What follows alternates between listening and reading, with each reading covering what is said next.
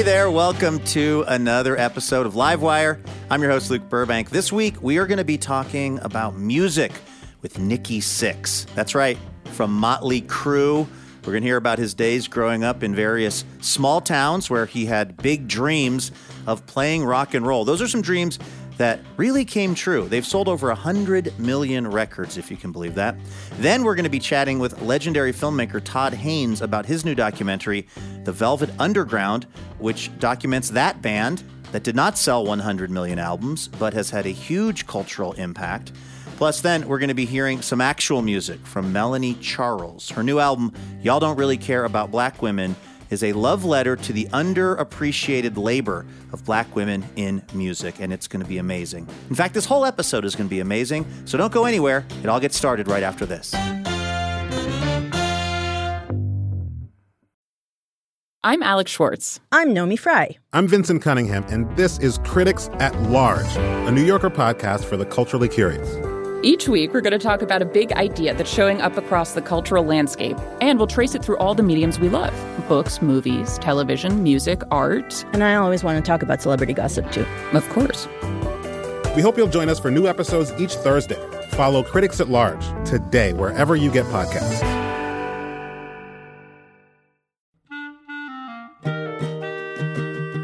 This episode of Livewire is brought to you by Progressive Insurance. Whether you love true crime or comedy, celebrity interviews or news, you can call the shots on what's in your podcast queue. And guess what? Now you can call them on your auto insurance too with the Name Your Price tool from Progressive. It works just the way it sounds. You tell Progressive how much you want to pay for car insurance, and they'll show you coverage options that fit your budget. Get your quote today at Progressive.com to join the over 28 million drivers who trust Progressive. Progressive Casualty Insurance Company and affiliates. Price and coverage match limited by state law.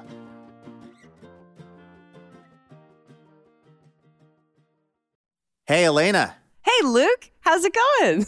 It's going well. Trying to stay dry here in Portland where it's been very rainy. All right. We have a little edition of Station Location Identification Examination to play. This is where I'm going to give you a place in America and you have to try to figure out where I'm talking about, okay? Okay. I'm ready. All right. Since we're going to be talking about music on the show this week, this city is home to the first FM broadcasting license, which was back in 1941. The largest songwriting festival in the world, and over 150 live music venues. Is it Austin, Texas? Just go northeast of there. Dallas, Texas. Up a state or two. Oh.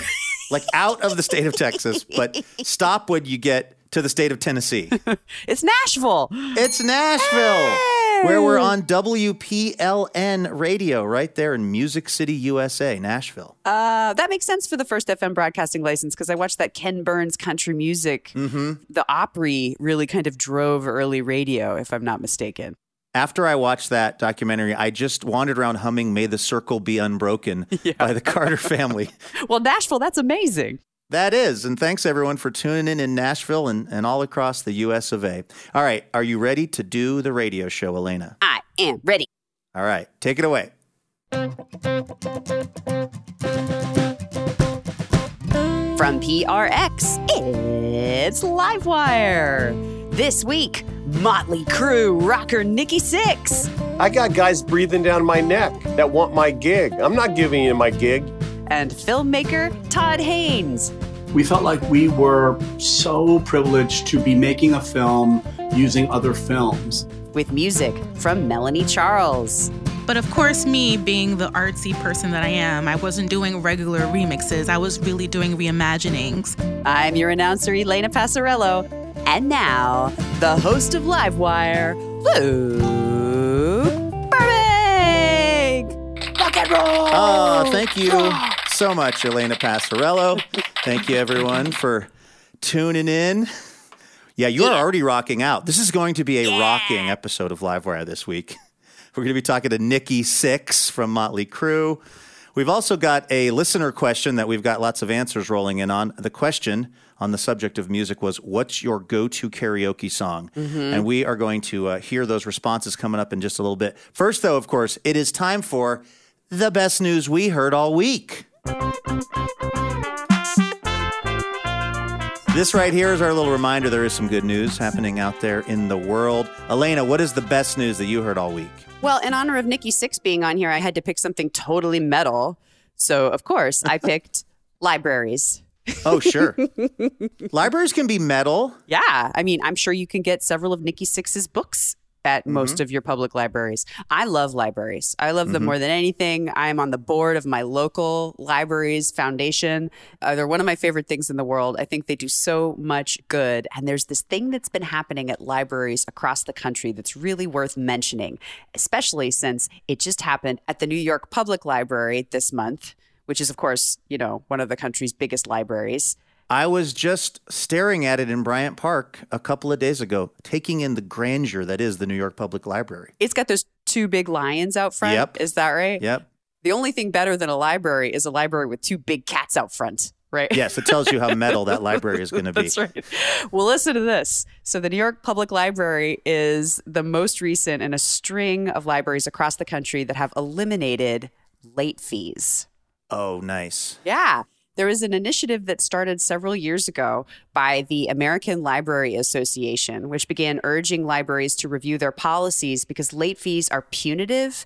They add a kind of air of being in troubleness, right, to what should be a much more wholesome act of checking out resources at the library. So in that respect, they create kind of a barrier to access. And also, some people just can't afford a mounting late fee. So, and this is the thing that really interested me. A bunch of studies showed that they don't really generate that much revenue for the library. That was always why I thought we had late fees, was to make up for the cost of something, to pay for something. But really, they don't generate enough revenue to make an impact on the library's bottom line. So really, they're just like a big wall in between these great public resources and members of the community that might need them most. That is such a good change in how they do business. And it means I can return to the Green Lake Public Library. I was wondering. Possibly, where I've got, let's say, some unsettled business involving a copy of Ramona Quimby, age 8. Well, I don't know about Green Lake, but Boston, San Diego, Chicago, and my own library here in Corvallis, Oregon have all recently eliminated late fees. Now the New York Public Library has followed suit, and hopefully you'll be off the hook soon, Luke. That is awesome news. I have some good news involving a pretty old pug named Noodle. Are you up to speed on what's been going on with No Bones Days, Elena? Oh, no, but I am here for all pug-related content. If they put two pugs out in front of the New York Public Library, they'd have to change it to the New York Puglick Library, but I would totally be into it. So this guy named Jonathan Graziano has a TikTok account, and he's also got this 13-year-old rescue pug named Noodle. And, 13's pretty old for a pug. And so Jonathan started doing this thing every morning where he would go to Noodle's dog bed and he would stand Noodle up, like on Noodle's little legs. And then he would wait to see if Noodle stayed standing or if Noodle decided to just collapse in a ball. And when Noodle stands, he calls it Bones Day, like he has bones. And when he just decides to lay back down, he calls it No Bones Day. Oh, no. Which is, he's just being like a jellyfish. And millions of people have started watching this on TikTok every morning to know how their day is going to go. I'm going to play you a little audio of today's update on what's going on with Noodle. Good morning, everyone, and welcome back to yet another round of No Bones, the game where we find out if my 13-year-old pug woke up with bones. And as a result, we'll find out what kind of day we're going to have. Now, we're at Grandma's house. He's comfortable here. He's got a brand new bed. It's raining out. We've got a fire going. I don't know where this is going to go. All right, so he stands Noodle up, and we're going to find out what kind of day we're going to have. Oh my God, it's a Bones Day, you guys. I can't believe it. I thought for sure we were set up for a No Bones Day, but Noodle surprises us all and we must make something of our days. So make sure to treat yourself today. Go have Greek food by a river. Get the couch you've always wanted. Buy the couch. And you know what? Call someone and tell them you love them. Even if you don't, you don't have to love them, but call them and just say something nice. Treat yourself. So today is a Bones Day, but even on a No Bones Day, Jonathan says no bones doesn't mean it's a bad day. It just means it's a day to take care of yourself and everybody else, to be sort of aware. So the Colorado Avalanche of the National Hockey League, they lost the other night, and they said it was because they were having a No Bones Day. Oh, my God. Also, the governor of Louisiana was encouraging Louisianans to get vaccinated, and he said, come on, it's a Bones Day. we all got to get out there and get vaccinated. I love this. I don't believe in astrology or any of that stuff, but I deeply feel like I'm going to have a good day if we get a Bones Day. And that's the best news that I've heard this week.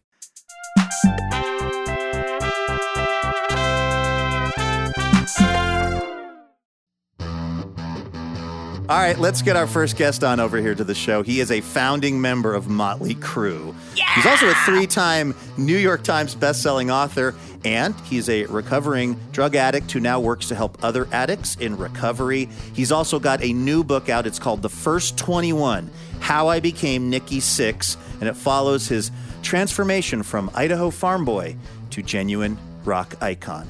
Here's something I didn't know I'd be saying as the host of a public radio show. Nikki Sixx from Motley Crue. Welcome to Livewire. Hey, what's happening? Woo!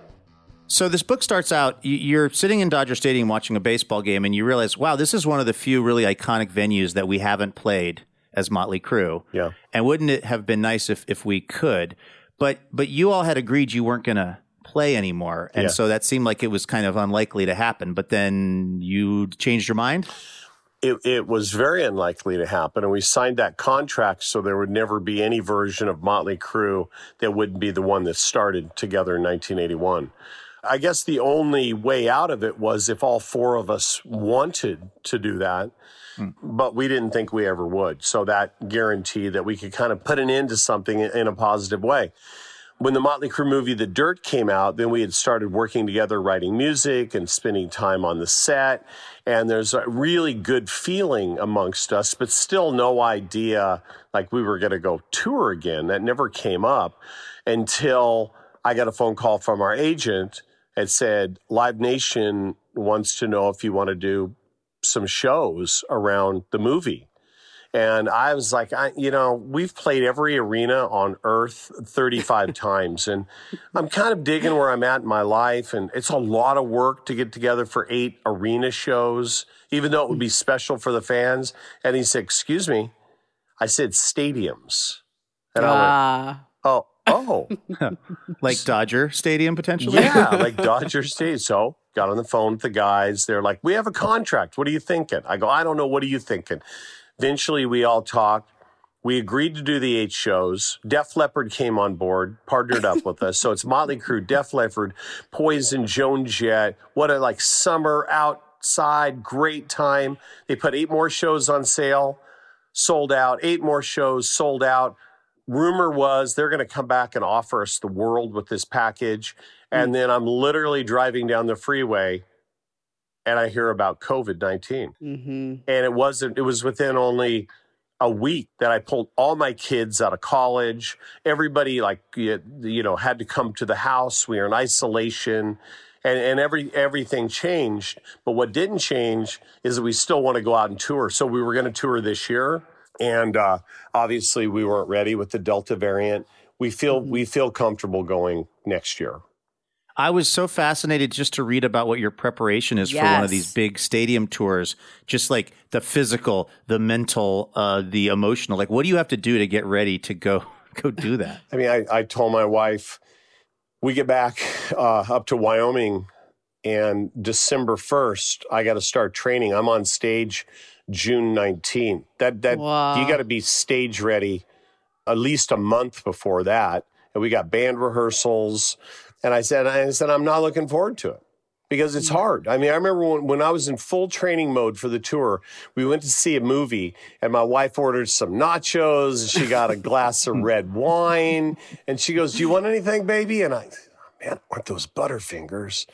Oh man, I love that popcorn. I go, no, I got my little bag with 8 almonds in it. Oh, no. It's like, oh, man. She's like, okay, and water, woo, heavy metal. But you know what? I got guys breathing down my neck that want my gig. I'm not giving you my gig. You can't have my crown. You can't stand on my stage.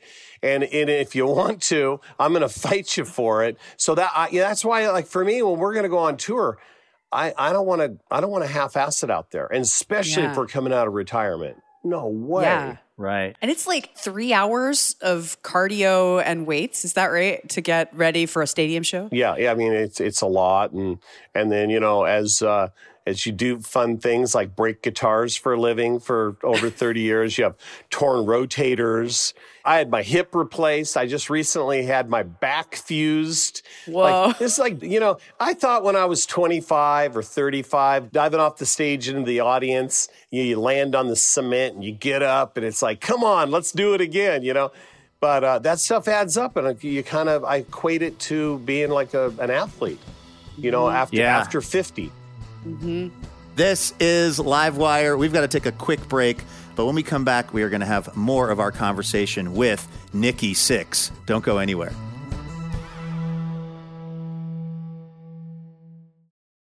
Hey, Elena. Hey, Luke. I didn't see you there. It's that time of year again. My seasonal allergies are back. Oh, congratulations. But also, it's our spring member drive, which is happening right now through May 17th. Oh, I like that much more than seasonal allergies. Yeah, if you are not yet a member of Livewire's League of Extraordinary Listeners, well, now is the time to do it. Why? Well, because this League of Extraordinary Listeners is what keeps the lights on over at Livewire Inc., which is definitely not the association that we are part of. I'm probably a 501c3. They don't let me near any of the paperwork or bookkeeping, and it's really better that way.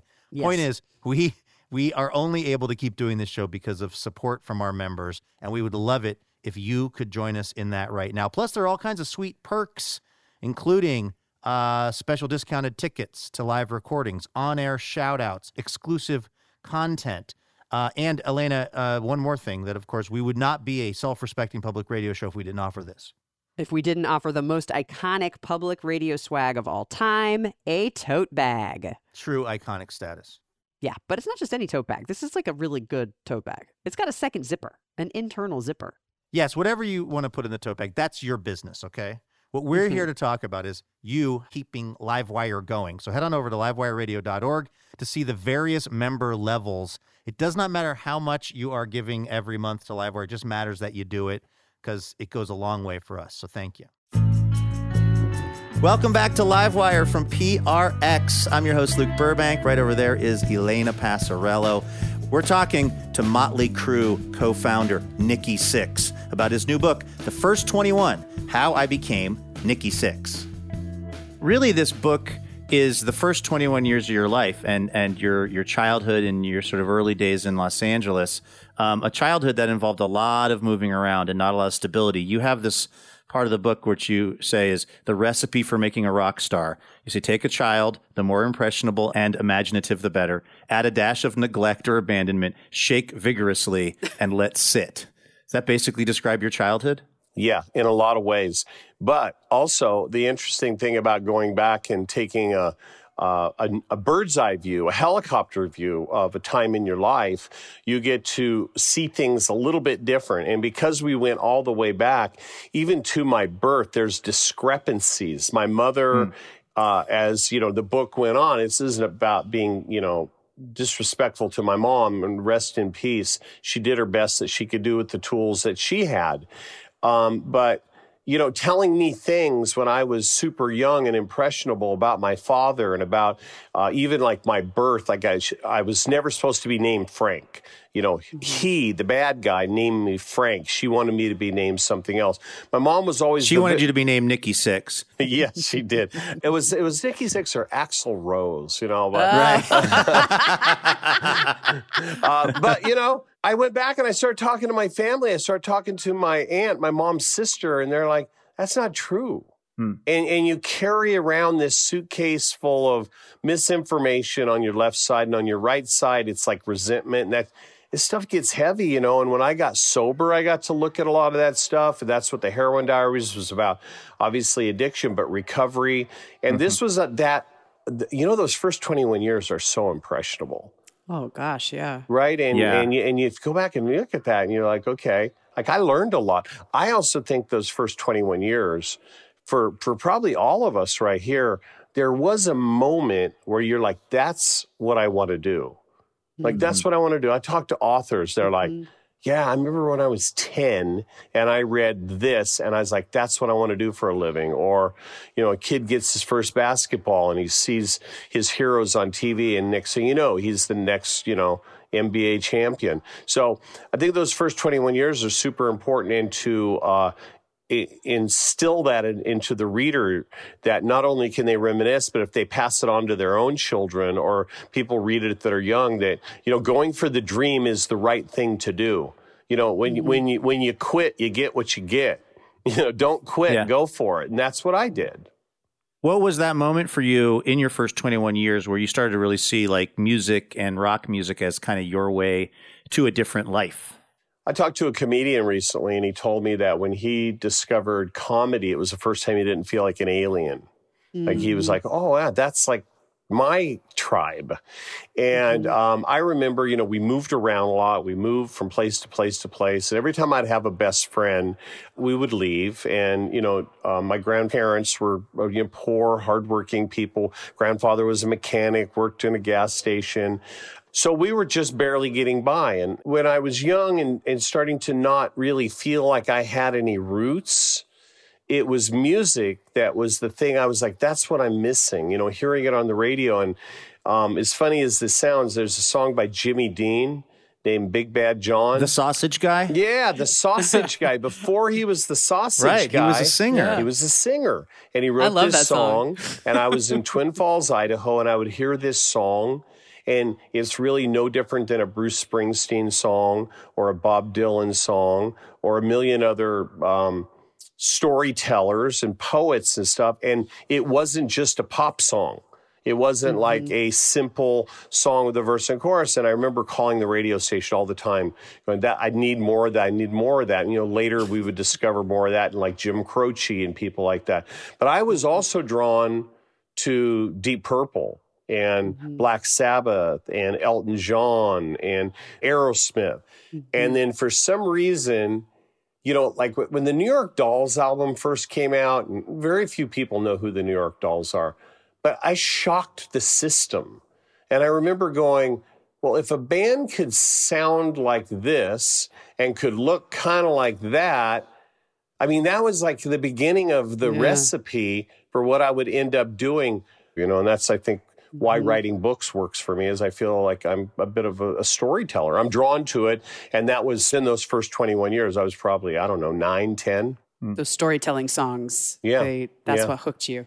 Yeah. Yeah. You write in this book that you have always really been interested in the work of Bukowski, and that when you write songs, when you come up with song titles, you're trying to sort of come up with something that really punches through. And you have written, the most iconic Motley Crue songs. We are fans of Livewire, since that's literally the name of this show. Yeah, we got to talk about that. Oh, wait a minute. I actually took that from a Stars album, which is a band a lot of people don't know a lot about the band Stars. Yeah. But anyway. Bukowski.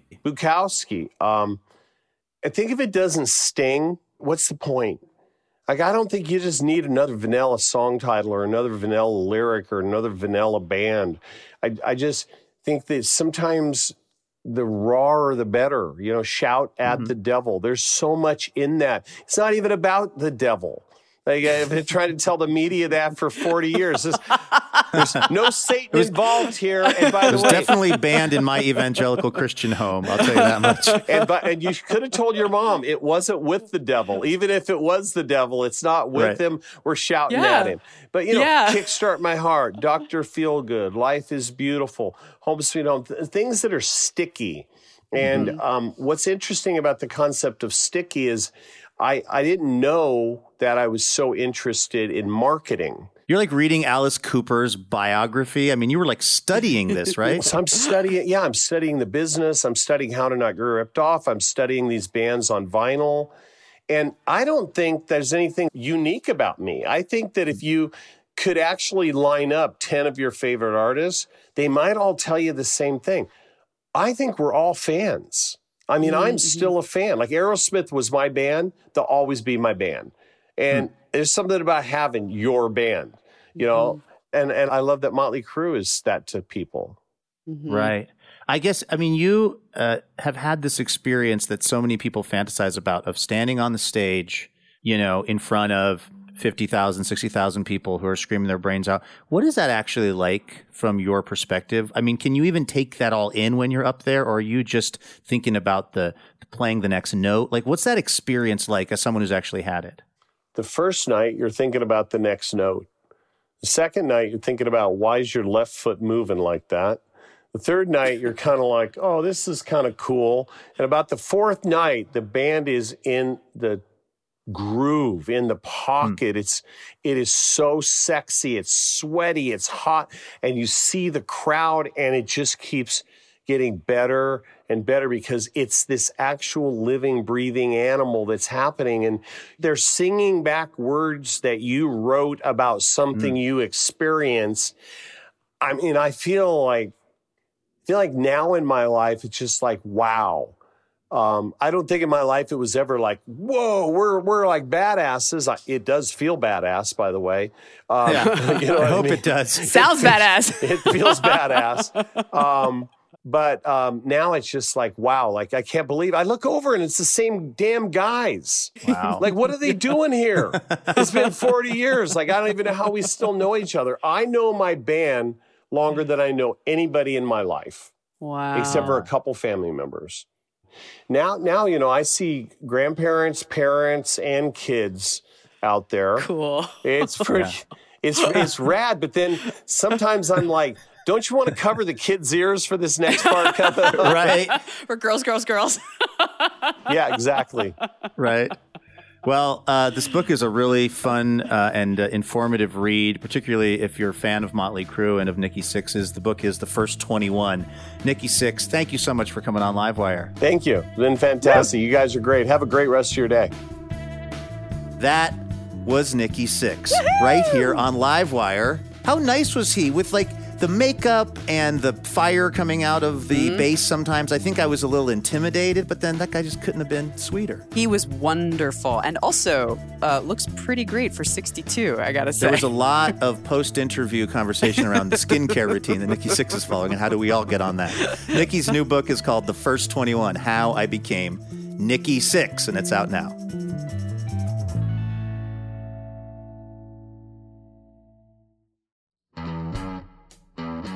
Hey, special thanks this episode to Christopher Buderlein of Portland, Oregon.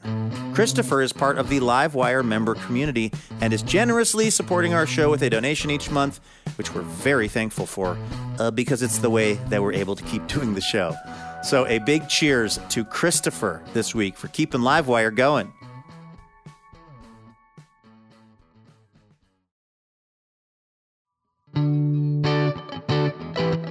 This is Livewire from PRX. I'm Luke Burbank, here with Elena Passarello. I'd like to ask the Livewire listeners a question each week. This week, because we're talking to musicians and talking about music, we asked the listeners, what is your go-to karaoke song? Which I feel says kind of a lot about a person, or at least how a person, comes off in public. Elena has been collecting up those responses. What are the listeners saying are their go-to songs? Burbank, listen, the responses, I think, can be divided into some very distinct categories because people have different karaoke strategies. Right. Like, for example, Charles picks Sweet Caroline because there's not a dry eye in the house, Charles says, from laughter, of course. And you can imagine everybody singing along. That's the group participation. I unironically sing along with Sweet Caroline. And when it gets to the bum, bum, bum part, I mean, that's about as alive as you can feel. See, that category is I'm going to get the audience on my team, right? Yep, exactly. So it's like, oh, my performance is not necessarily at the center of the experience. I'm going to turn the whole room into their time up on this karaoke stage.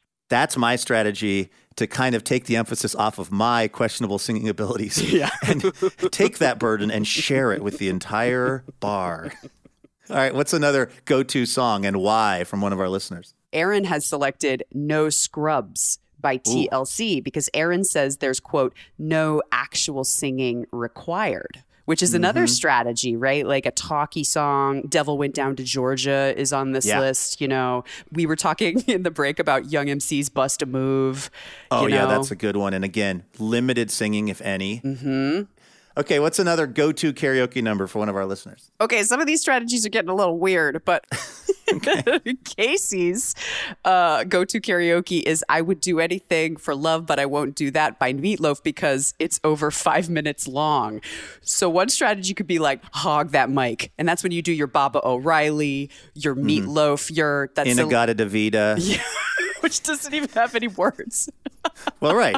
But you're standing there for, I think, about 12 minutes. Meatloaf is one of the number one offenders of overly long songs. Paradise by the Dashboard Lights. Yeah, that one's always that on. One. Yeah. I mean, you can honestly go to a different bar, sign up on their karaoke list, sing your song, come back to the original bar, and they're still in that song. My strategy is the opposite, shortest song possible. And you know what the shortest song possible that you can sing is? It's the Golden Girls theme song. And who doesn't love that? Another short one that I am a fan of, Run Around Sue. That one, I think it's like 1 minute and 45 seconds. As soon as everybody is like into the groove, it's over, you leave them wanting more. But it's got that trick beat in it. She likes to travel around. Yeah. So if you miss that beat, I mean, I don't even know. Well, that's why I practice about 4 days a week. I practice it at a bar where there's nobody, and then on Fridays and Saturdays, I'm ready to present it to the denizens of Portland. All right, thank you very much, Elena. Also, thanks to everybody who wrote in with their karaoke songs. We are going to reveal next week's question at the end of this show, so stick around for that. Our next guest is best known for his several Academy Award-nominated films, including Far From Heaven, I'm Not There, and also Carol. He made the amazing film Velvet Goldmine, which he's sort of returning to in a way with this new project of his. It's a documentary titled The Velvet Underground about, you guessed it, the band The Velvet Underground. It's about how they came about, how they fell apart, and why we're still talking about them all these years later. Todd Haynes, welcome to Livewire. Thanks, Luke. Great to be on Livewire. Were you a huge Velvet Underground fan before getting into making this film? No, I never really liked their music. I don't know what all the to-do is about. No, I was a major Velvet Underground fan. And yeah, I consider the music and the discovery of the music, which is always, I think most people find it, kind of out of order. They find it circuitously. They find it kind of through a friend's recommendation or because Bowie started to perform White Light, White Heat and Waiting for the Man and his Ziggy shows. Mm-hmm. You find it in a way that sort of makes it feel like your own discovery. And I think that would be true even if you were in the 1960s in New York City, where you still felt like part of a sort of secret society of very privileged art makers in a very unique time and place, and you knew a little more than the people around you. And part of that was experiencing this band. I think this film is so great. It's sort of a tone piece almost. I mean, it's sort of, it's linear in that it's introducing the members of the band and their career, but it's also kind of nonlinear in the sort of visual way that it's presented. I mean, it's just a really interesting piece of filmmaking.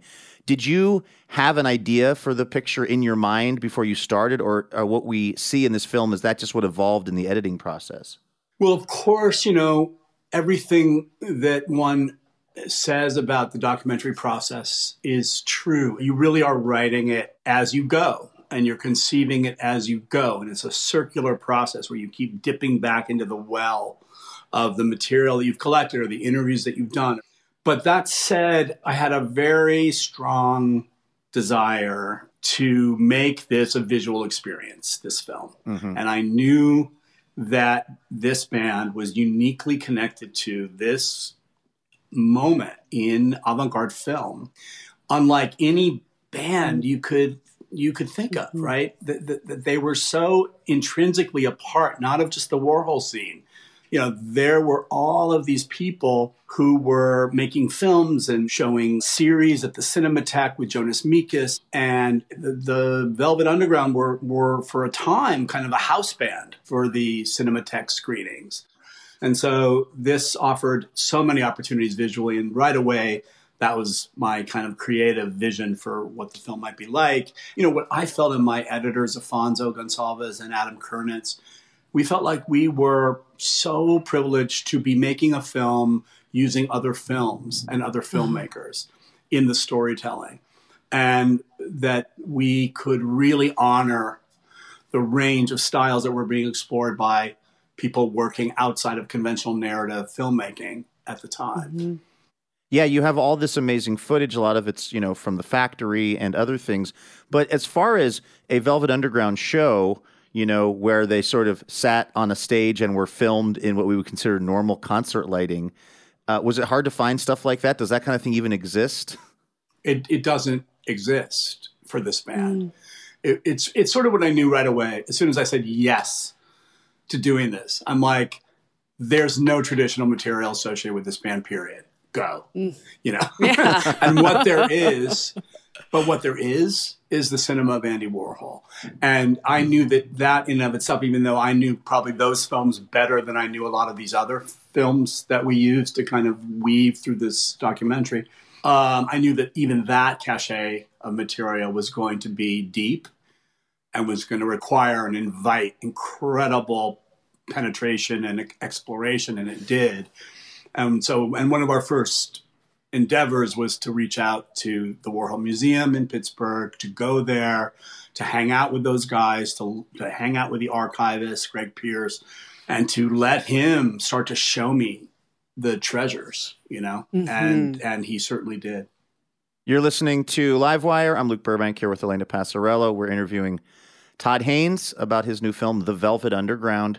There is an amazing line about Lou Reed in the film where somebody says he was talented beyond his talent, which I think perfectly encapsulates why he was so watchable and listenable, even though on paper he did not have the most conventionally in-tune voice or the hottest guitar licks. Yeah, I mean, look, Lou brought something very raw and visceral to the band and to all of his music.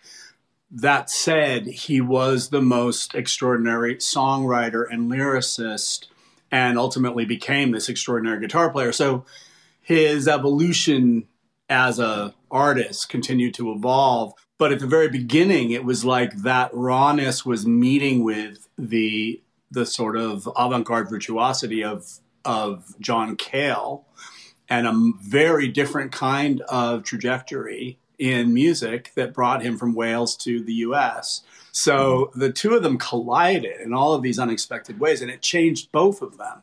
And ultimately, that's what I think it's described in the film. It's what all great bands are, is more than the sum of their parts. Lou Reed is a pretty complicated figure. I mean, depending on which biography you pick up. What were you feeling was your responsibility to kind of accurately portray him as somebody who definitely was a person who was really struggling with things? Well, Lou Reed is one of our great artists. And with that, in his temperament, in his upbringing, in his unique character, there was a lot of tempestuousness and a lot of layers of what sounds like, from people who knew him, even from the earliest years, defenses that he would use with a measure of hostility to protect himself from pain and vulnerability and insecurity.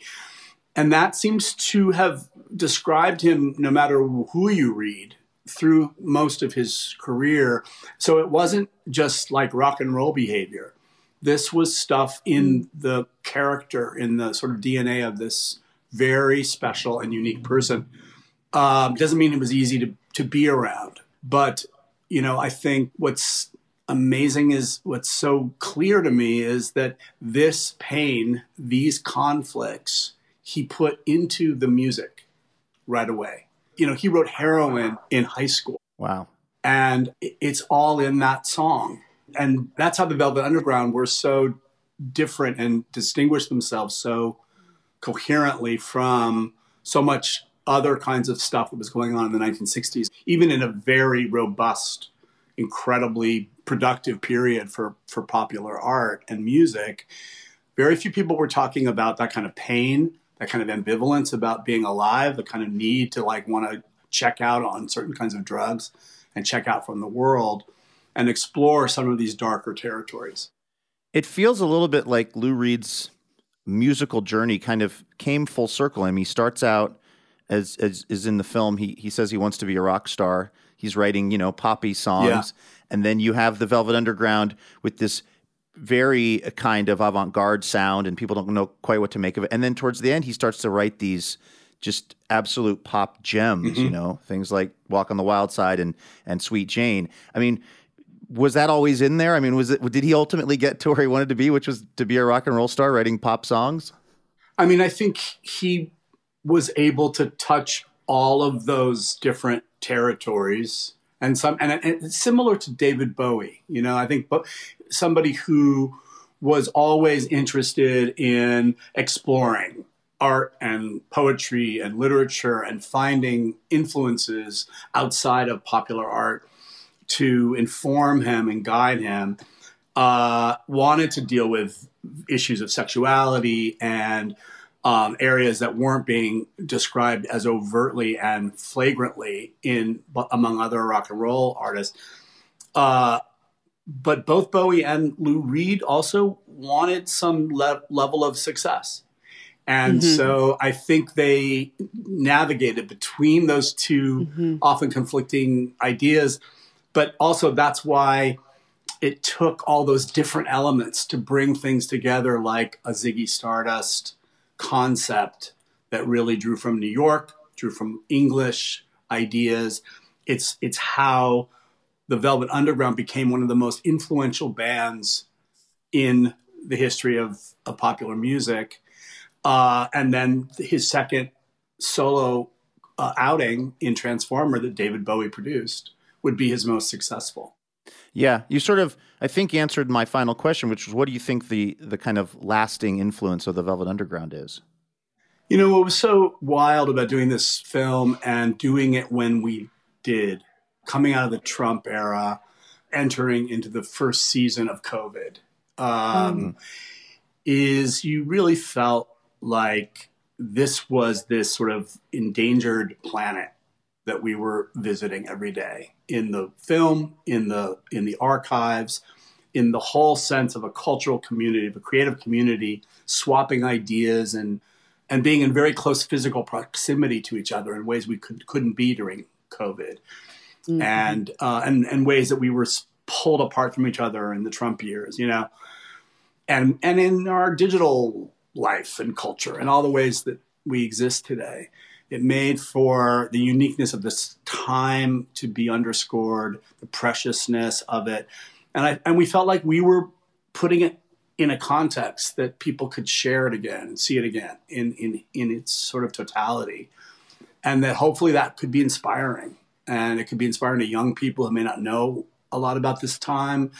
And it could be inspiring to people who miss things about this time and the way that we all behaved in times in the past where we could all physically, cohabitate. Well, it is a fascinating film. It's The Velvet Underground. It's Todd Haynes' new project. Todd, thanks so much for coming on Livewire to talk about it. Thanks, you guys. It was a real pleasure.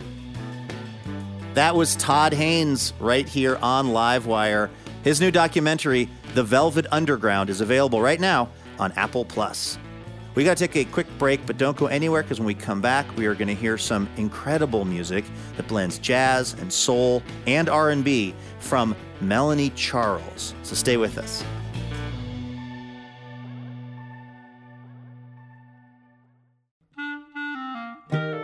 Livewire is thrilled to be partnering with Portland's own Portal Tea this season, formerly known as Tea Chai Tay.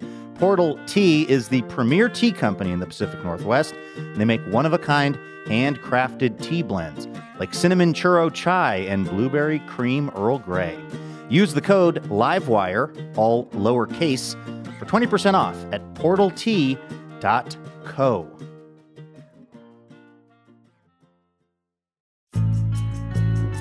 Welcome back to Livewire. I'm Luke Burbank here with Elena Passarello. All right, our musical guest this week hails from Brooklyn and has spent the past few decades blending jazz, soul, and R&B in ways that have caught the attention of the New York Times, NPR's Tiny Desk, SZA, and even Gorillaz, among others.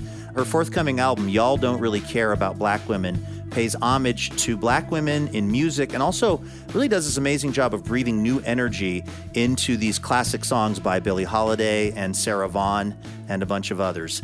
We're so excited to have her on the show. Melanie Charles, welcome to Livewire. Woohoo! Hi. I have really been enjoying your music. It's just so hard to describe because I feel like you bring in so many different elements. One of them, you're a flautist, which you don't see a lot in music these days outside of maybe the classical space. When did you start playing flute? I started playing flute around junior high school, actually. I went to IS 318 in Brooklyn. Actually, it's the same junior high that Jay-Z went to. Fun fact. Whoa. But not at the same time, obviously. He's a few years older than me. And he notably uses flute in Big Pimpin'. Maybe there's a connection. I guess so. Maybe there's something there. But yeah, like at that time I was doing a lot of the Miss America talent competition pageants and stuff. Like I grew up in like talent show pageant world. And when it came time to choose our instruments, I was out of class. I was in one of those competitions. So by the time I got to school, they stuck me with the flute. And I was so upset. Like I wanted saxophone or trumpet. And they were like, look, all we have is flute. So deal with it. But of course, I ended up falling in love with the instrument. So yeah, it started back then. And I started classically trained. I was playing in the orchestra. I also doubled on piccolo as well. So yeah, with time, I found a way to incorporate my flute with the other styles of music that I'm doing. The title of this album is Y'all Don't Really Care About Black Women, which is a pretty provocative title, and I think it's sort of right in there what the message is that you're looking to express. I'm wondering how you arrived at the decision to name the album that. So, when Verve Records approached me to do this remix project, they have a Verve remix series that they do. And usually they just get different producers, DJs to come in and flip songs. But of course, me being the artsy person that I am, I wasn't doing regular remixes. I was really doing reimaginings. And, by the time it came for me to start choosing the songs, it was during the lockdown. It was around the time that Breonna was shot and killed. And Breonna Taylor. And it just really was a rude awakening and a reminder that Black women in this country are really not protected and cared for. And, this is not a new phenomenon. One of the people that I celebrate in this album is Nina Simone. There's a famous interview where she talks about how one of the promoters didn't pay her, and so she had to show up with a shotgun in order for the man to pay. Do you know about this? I think I've heard that story, yeah. It's a famous one. The title just suddenly came to me one day. It just hit me. And the label, God bless them, at first they were a little bit like, geez, like, are you sure? That's kind of not a very warm title. And I was like, yeah, but it's true, and they had to agree with that. And I'm really glad that it's been really well received. Just by hearing the title, I noticed people are already interested. So mission accomplished. Yeah. Well, yeah. What song are we going to hear? You're going to hear Woman of the Ghetto. It was the first single that we put out on this project. It is a remake sung by the great Marlena Shaw. She's the only woman that I reimagined that is still alive. Wow. So hopefully, Marlena, if you're out there, I hope you like this flip. I hope you like it. Well, let's hear it. This is Melanie Charles here on Livewire. Her new record is Y'all Don't Really Care About Black Women.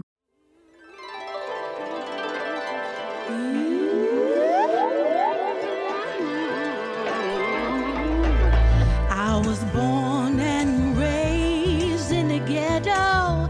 I was born and raised in the ghetto. I am a woman of the ghetto. Listen to me, legislator.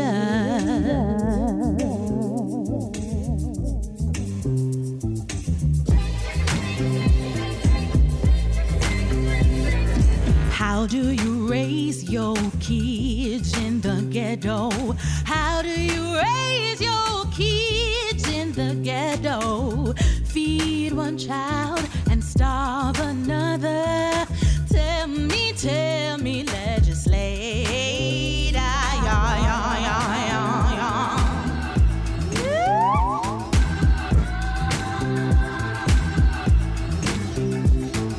How do you break your bread, yeah, ghetto? How do you make your bread in the ghetto? Baked from the soul of the dead in the ghetto. Tell me, legislator.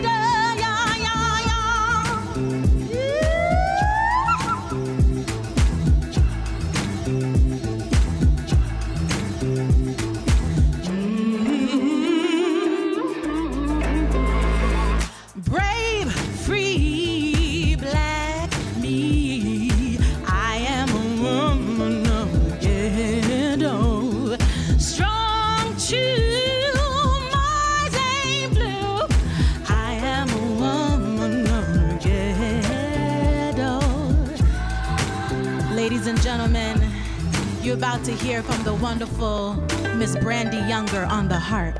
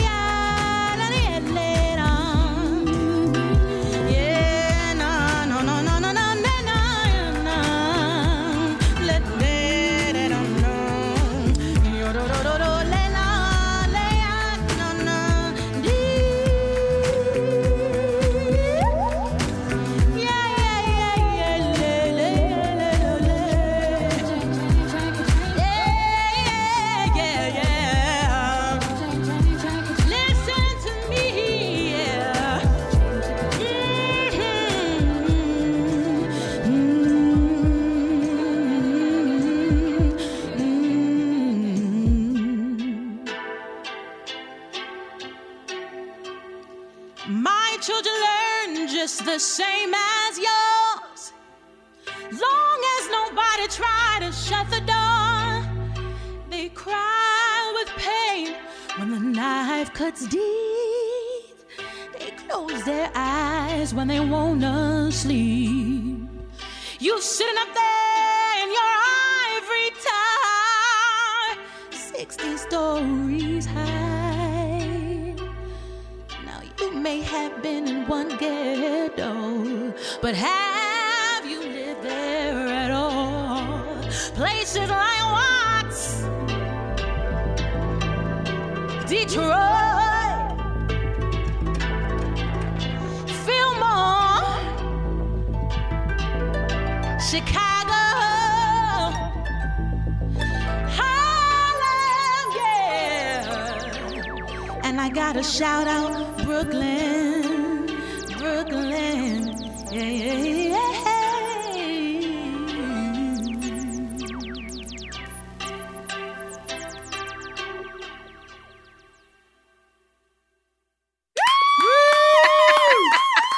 That is Melanie Charles coming to you live from Bushwick. Full performance. Full. Her new album is Y'all Don't Really Care About Black Women. Melanie, thank you so much for coming on Livewire and sharing that with us. That was really incredible. Thank you for having me, Luke. Thank you for having me, Elena.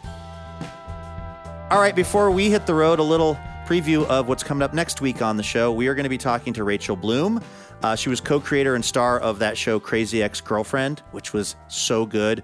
She also wrote an amazing book of essays, I Want to Be Where the Normal People Are.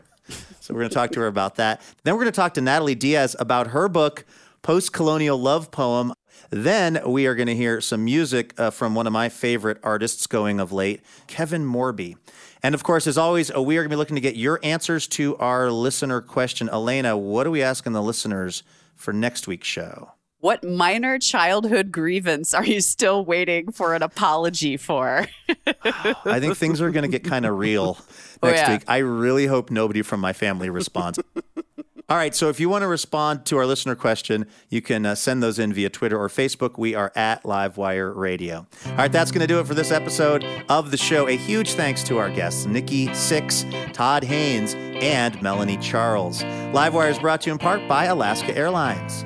Laura Haddon is our executive producer. Heather D. Michelle is our executive director. Tim Harkins is our production director. Our producer and editor is Melanie Sepchenko. Our assistant editor is Trey Hester. And Stephanie Moore is our social media manager. Our music is composed by A. Walker Spring. Molly Pettit is our technical director and mixer. Additional funding provided by the Oregon Cultural Trust and the James F. and Marion L. Miller Foundation. Livewire was created by Robin Tenenbaum and Kate Sokoloff. This week, we'd like to thank member Christopher Booterleen of Portland, Oregon. For more information about our show or how you can listen to our podcast, head on over to livewireradio.org. I'm Luke Burbank for Elena Passarello and the whole Livewire crew. Thank you for listening, and we'll see you next week.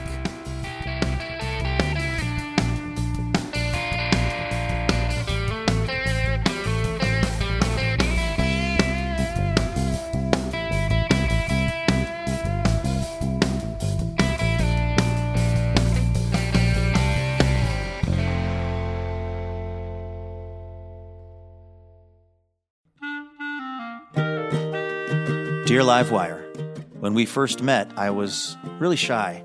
I had no idea we'd spend so much time together, or that you'd be one to fill my heart with joy and make me want to be a better person. Oh, I'm sorry, I didn't know you were here. I was busy reading a review from one of our many rapturously smitten listeners. Oh, wait, actually, no, sorry. This is from Elena. Anyway, the point is, it would be really helpful if you wanted to leave us a review. Feel free to say really nice things about us, and we'll even read them now and then on the show. So you might hear your review of Livewire read on the program itself. Reviews help other people hear about the show, and then we can keep doing this for a long, long time because we love having this job. Thank you so much if you've left a review, and if you're about to leave a review, you can go ahead and do it right where you get the podcast.